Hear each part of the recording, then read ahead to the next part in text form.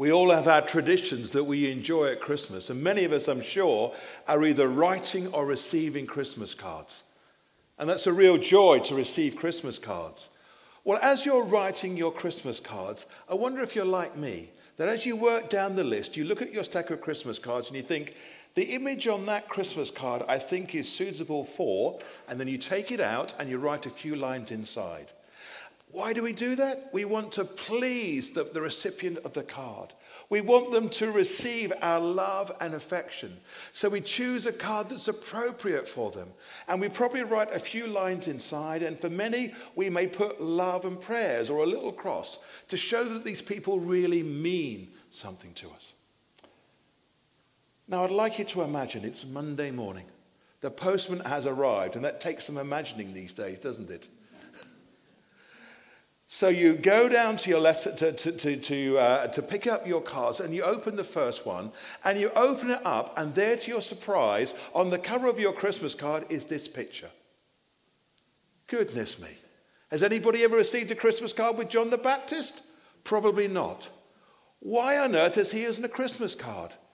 It's not a sharp-dressed young Christian man. In fact, he's rather coarsely dressed in camel's hair. He's not nicely shaved, wearing Aqua de Parma aftershave. He's got a big beard and he probably stinks. And yet he's on the cover of my Christmas card. So rather perplexed, you open up the card and inside, looking for the message, and there you read these words. Repent, for the rule and reign of God is at hand. Love. I think you might be surprised. I think you might be confused. You might even be a little bit offended. Hold how you may be feeling in your mind as I just develop this for us now. As I hope that you may know, the slogan that the National Church of England is using, next slide please, Chris, to describe and advertise Christmas is comfort and joy. Now, recognizing COVID-19, recognizing all that Brexit is doing in our world, to preach and to look forward to Christmas with the overarching message of comfort and joy is a challenging thing, isn't it? It's an arresting request that we can know comfort and joy at a Christmas like this Christmas. But yet I want to suggest to us that we can know comfort and joy, and that John the Baptist helps us not only to know that, but to receive it together. So thinking of John the Baptist, thinking of comfort and joy, let's go on this journey together and see how God's love is made real to us as we prepare for Christmas through John the Baptist, so that you and I and everybody else in our world can know comfort and joy. And I want to explain to you 3 reasons why we can do that.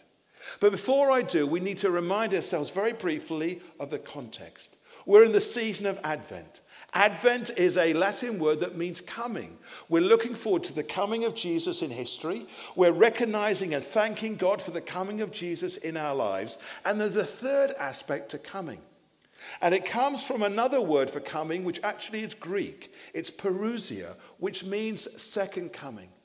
In the Bible, we are taught to expect the second coming of Jesus Christ in glory, in power and wonder, when he will then judge all of humanity. He will put right what is wrong, and he will complete his kingdom, and the perfect creation in perfect community will continue because of Christ's second coming. So in Advent, we look forward to the coming of Jesus in history, the coming of Jesus in our lives, and the coming of Jesus in glory at some point in the future. Many of us have been married and are married. Can you recall how you felt as you looked forward to your wedding day? Yes, there were nerves and anxiety, I'm sure, but there was also excitement. You couldn't wait for that day to come. You were counting down the days with expectation. And that's how we're invited to look, not just for Christmas, but for the second coming of Christ. Christ is the bridegroom, and he loves us and delights in us, and is coming for you and me, the church. We're his world. The bride needs to be ready for the bridegroom. And Advent provides the opportunity to be prepared. And this is what John the Baptist's ministry was all about.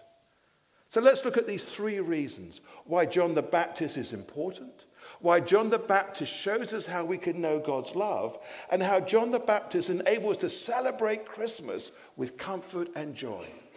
Firstly, John the Baptist was the last of the great messengers and prophets from God. John the Baptist's appearance was prophesied over 500 years before by a man called Isaiah. Isaiah and John were just two of the men and women that God used throughout history through which he made his presence and his will known to people. So John was the last of those men and women, and that shows us the faithfulness of God, the goodness of God, and the love of God, that he would not lead us separate from his love, but in a broken world he'd be present with us and wanting us to walk and live with him in his ways. So John was the last of the great messengers, the last great prophet of the old age, the old covenant when we followed the law. And John prepared the way for Jesus, who's going to bring in the new age, the covenant of grace. And secondly, John the Baptist is important and worth knowing about because of his place in the Nativity. John was born miraculously to very old parents, Zachariah and Elizabeth, who was beyond childbearing years. And Elizabeth was a close relative of Mary. So John's conception and birth were complementary to the conception and birth of Jesus Christ. He was part of the nativity story, the faith of his parents. His conception shows the love and goodness and sovereignty of God. And it shows how when we are faithful to God over time, he will honor his promises, as he did to Zachariah and to John. And then thirdly, this is the substantive part of what we have to think about. John the Baptist, through his ministry, shows us the love of God and parallels the ministry of Jesus Christ. As adults, John and Jesus preached the same message: the coming of the kingdom of God, the rule and reign of God. And it's significant as we think to our reading in Matthew where we find John. Do you remember where we found him? Not at home, not in the shop, not in the restaurant, not in the big city, not in the office, but we found him in the wilderness. This is not just a physical location, but a theological location that's full of meaning and application for us. Where have we come across the wilderness before in the Bible? Think back to the Exodus. The Israelites have been set free from Pharaoh, and they're journeying to the promised land, to the fullness of God's love, and they have to go on this journey, which because of their disobedience takes 40 years. And it's on their wilderness journey that their faith is refined. They're matured and they grow. They are made ready to start a new life in the fullness of God's love, in the bounty of his creation in the promised land. John the Baptist represents all of us. That without God in our lives, we're living in the wilderness. Yes, it may be attractive by worldly standards, but it's a desolate place, a place under God's judgment. And God doesn't want to leave us there. In his love, he sent John and then Jesus to call us out of the wilderness, the separation from God's loving embrace, to a new beginning and a new life. So John calls people out from the wilderness to what? Repent. It's an old-fashioned word. It means to turn away. And in the Christian understanding, it means to turn away from living for yourself alone, to turn away from living as the world alone wants, and to turn to God, to embrace God's love, and to live and honor God in how you live, through accepting Christ as your Savior. So John calls people who are separate from God, living in the barrenness of the wilderness, as people do today, to turn to God through faith in the coming Jesus, to repent, and then what? to bear fruit. When we accept the gift of Jesus in our lives, changes take place in our mind, our heart, and our being. The fruits of the Spirit grow within us so that we bring God's love into our locality, into our community, into our lives. John knew that Jesus was the Messiah. John knew that the bridegroom was coming to claim his bride. And so in love, prompted by the love of God, he went out to call people to prepare and to be ready, to repent and to look forward to the coming of Jesus Christ.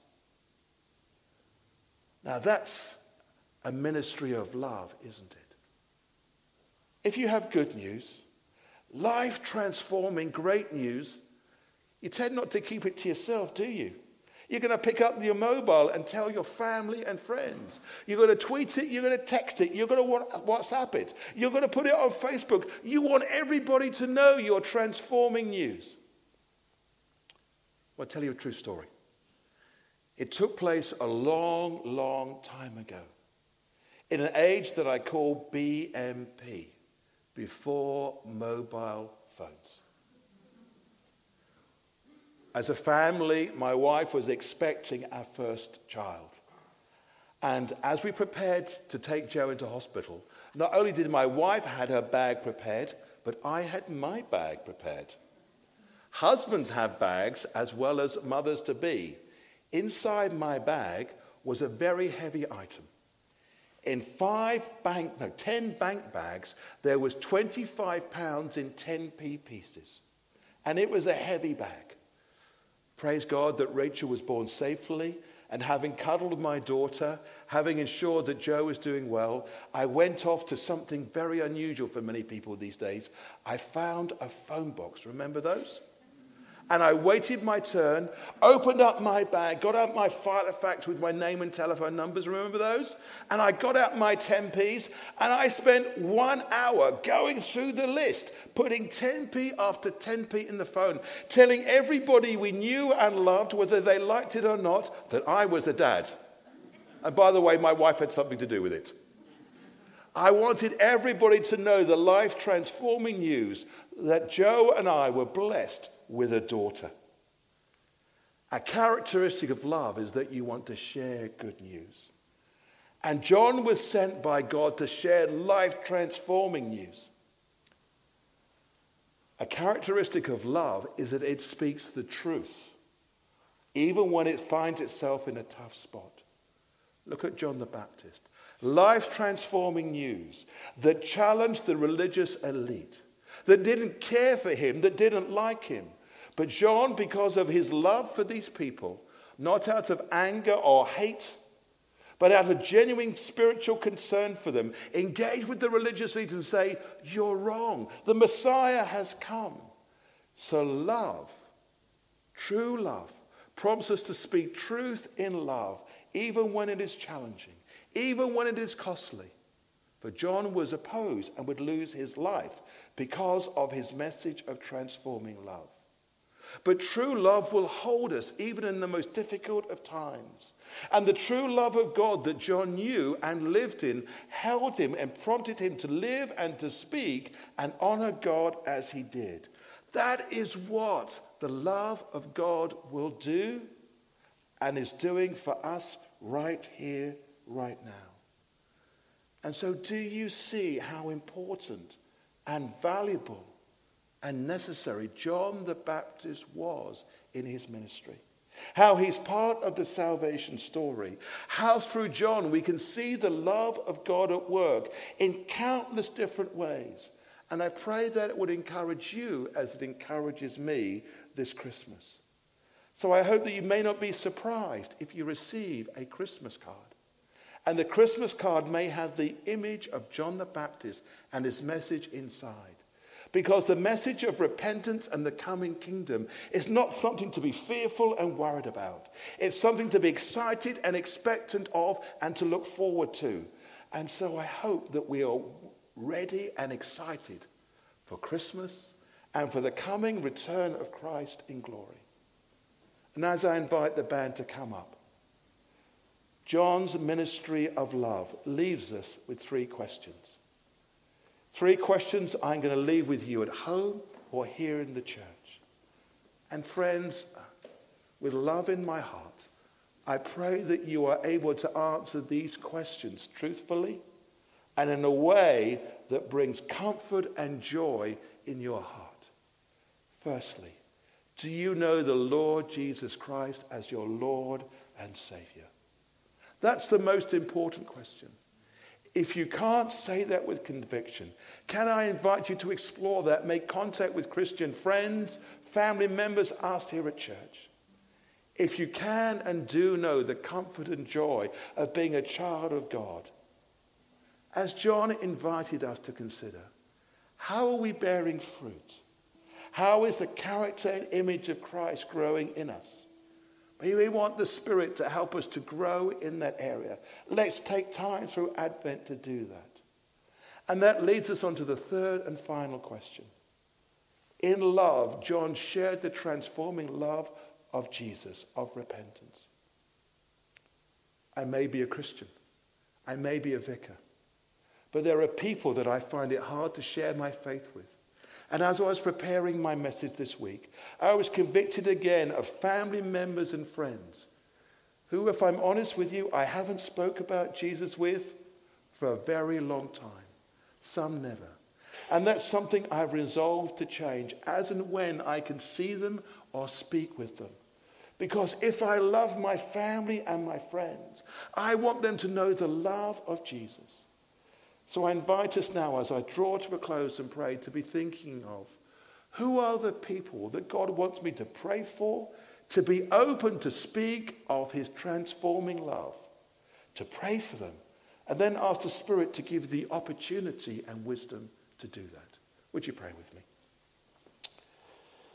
Gracious and loving God, as we count down the days to celebrating your birthday, Lord, we just thank you for this time together. We thank you, Lord, for who John the Baptist was in your salvation story.